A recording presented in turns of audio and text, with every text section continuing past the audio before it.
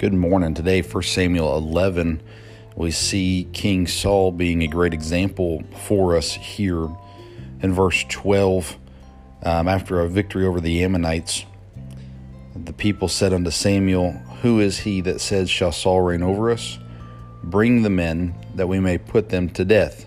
In the previous chapter, we read of a group that they said, Saul can't save us. We're not going to bring him gifts. He's not going to be our king. In verse 13, Saul said, after these people were calling for these men to be put to death, Saul said, There shall not a man be put to death this day, for today the Lord hath wrought salvation in Israel.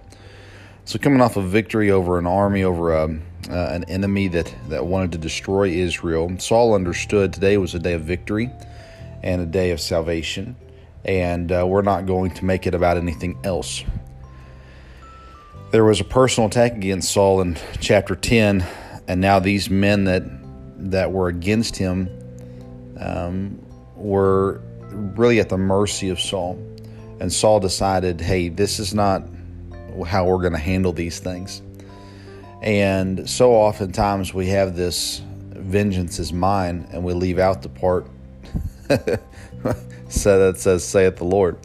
And, there's so many times that we're going to be wronged by people, and we're going to have an opportunity to get them back or to cheer their downfall. I encourage you today, if there's people who have wronged you, make sure that you've forgiven them. Make sure you go to God and say, God, I forgive these people. Help me to have a clean heart, clear mind, and to not hold anything against them. And that'll help you then to make wise decisions moving forward as well. So here is a great example of Saul being a good example for us here in the early days of his reign as king over Israel. Let's follow that example today.